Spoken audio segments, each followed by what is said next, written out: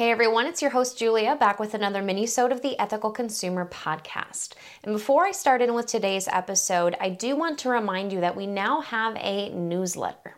If you enjoy some of the products that I've been sharing, some of the things that I've been doing throughout the mini-sodes and regular episodes with guests, and you want to circle back and find out what those were, which lotion bar I loved, what I've been doing to try to combat the winter blues, and then hopefully get on into springtime, the newsletter is where you're going to find a lot of those things. If you're watching this on IGTV, on YouTube, you'll find this in the description, or if you're listening to this on Apple Podcasts or on Spotify, you'll find the link to sign up in the show notes. I promise we will not spam you. If you're enjoying the episodes and you miss a couple, we will also include a little recap of the episodes that have come out in the past week, along with some of my recent favorite things. So let's get into the mini-sode now. Last Thursday's mini-sode was all about carbon neutral, what that means, what companies can do to start to move toward carbon neutrality, and what we can do as consumers to reduce our carbon footprint. This week, similar, little different, talking about climate neutral and how that is different from carbon neutral. Climate neutral is not only a certification that companies can obtain, but also something that both companies and consumers can work toward. This is dealing with greenhouse gas emissions, not just carbon, but all of them. And the main one that I'm going to talk about today is going to be methane, because I would consider this to be the next easiest concept to grasp. Much like carbon neutrality, climate neutrality occurs when the amount of emissions being created, so the newer things, are equal to the amount of emissions that are being retained or taken out of the atmosphere. Something that is climate neutral is not negatively impacting climate change. Today I'll be talking mostly about methane, as I think it's the next easiest to understand. There are two types of methane emissions. One is anthropogenic and the other is biogenic. Anthropogenic, think of anthropology, is what comes about from human activity. This is going to be the oil industry and the energy industry, the non-renewable energy industry. I don't know, I am not a methane expert, let me disclaimer that right there. As it is a natural gas, it occurs naturally, but we can do things to make less of it occur, thankfully. Biogenic methane refers to methane that comes from waste, from livestock, and also from wetlands. Animal agriculture, sadly, is the largest contributor to biogenic methane emissions. Now, this is not an episode that is going to be tearing down the livestock industry. I would just like to say that right now. But cycling back to our carbon episode, I would loosely equate carbon emissions to asking for no straw. That might seem like a silly analogy, but it'll make sense in a second, I promise. Carbon emissions, though the most plentiful and the most harmful, are also actually a little easier to mitigate because we can avoid using the resources that produce carbon. Methane emission and other natural gas emissions are a lot harder to avoid. So think about the argument for straws. It's one little straw. That straw still might come in a cup that you have to toss or recycle. There are still other consumer packaged goods that currently, that's just an imperfect sector. New technologies are developing for more biodegradable and compostable packages, but we'll get to that in a second. Oh man, straws are also really easy to do away with. It's not necessary. You're not going to ask for a beverage without the container, but you can ask for a beverage without a straw. We can do without straws. We can't do without all carbon emissions, but we can do without some of them, and they're a little easier to control since we are the ones actively producing them. A lot of methane emissions are a byproduct of our wasteful lives.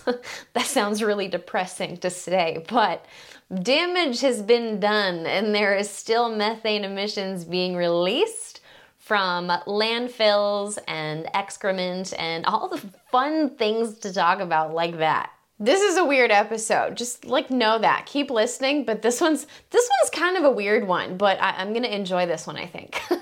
Methane is also one of the things that can be produced in the digestive tract. Again, sorry, livestock industry, you are present in this episode. This is just a naturally occurring thing.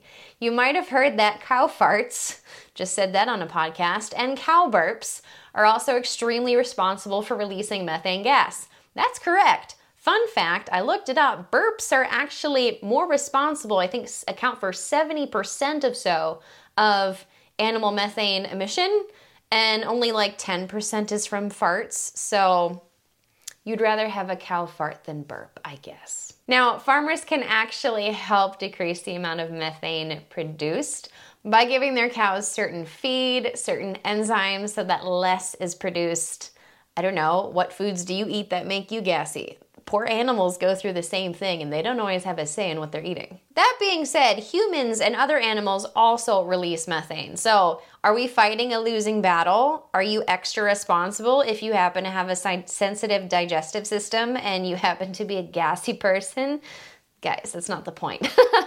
But do know that these occur naturally. It's going to keep happening whether we like it or not, but there are always things we can do to help mitigate it. Animals are going to create waste. However, we also create waste and then throw our waste in landfills, which is a huge culprit and also an extremely changeable one.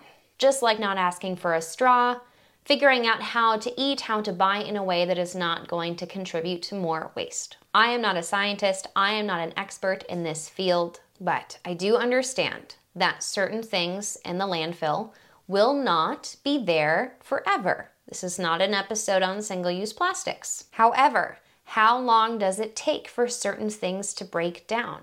Even biodegradable things, even compostable things, especially compostable things when they're not composted properly. Composting actually helps decrease the amount of methane when done efficiently. But if they're sitting in a landfill, which is not going to be the optimal setting for composting, these items are going to release methane gas along with every other bit of food waste. It seems like we're fighting a losing battle. It seems like a lot of things are a losing battle, but I promise you it's not. Renewable energy is starting to take hold, and that's something that we can support. The livestock industry is catching on, and most are actually taking accountability for what their livestock may be producing. The California dairy industry actually decreased their amount of methane emissions. Pretty cool if you ask me. So it is possible. It's entirely possible. And we're not reinventing the wheel. This is just one more argument in support of buying less, wasting less, certainly. If something doesn't have a reusable or ideal end of life cycle, disposing of it properly is going to help a lot. This is also another argument for municipalities catching on and creating better ways of composting things. So while technologies are still being developed, use less, waste less, use less, waste less, buy things that leave less of a footprint when you can, and dispose of things as best you can. I was excited the other day I saw on Kickstarter. I don't think it's live on Kickstarter yet, but the company that makes my compostable phone case, Pella case, they also have sunglasses now and a couple other offshoots. They're making a small kitchen composter. Not like a bucket, not the old school, but something that will actually dehydrate your food scraps so that the composting process goes a little faster and with releasing less emissions. I'm excited for that to come out. I don't know when that is going live, but I will definitely be sharing that with you guys. My city, along with many cities, is not really compost friendly.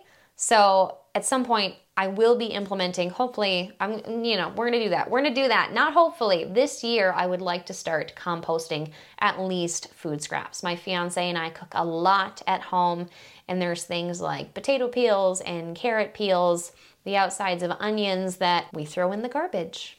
And I need to not do that. If you needed one more reminder that I'm still working on this myself, composting is not something that I have done yet, but it's on the list. It's moving higher to the top of the list.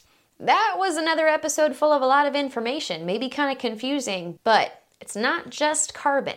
There are more greenhouse gases to be considered. Some of those emissions are from a direct result of us being not as conscious as we could be. So as always, offer yourself some grace if this is new information. I'm trying to do the same for myself. We'll keep working at this together. Let me know if you've started composting, what method you started with, and share your favorite way to stay sustainable. I'd be curious to know yours. Thanks, everyone. This has been the Ethical Consumer Podcast. Subscribe to our newsletter if you've not already. You can find us on YouTube, on iTunes, Spotify, Instagram, and Facebook. I'll see you next time.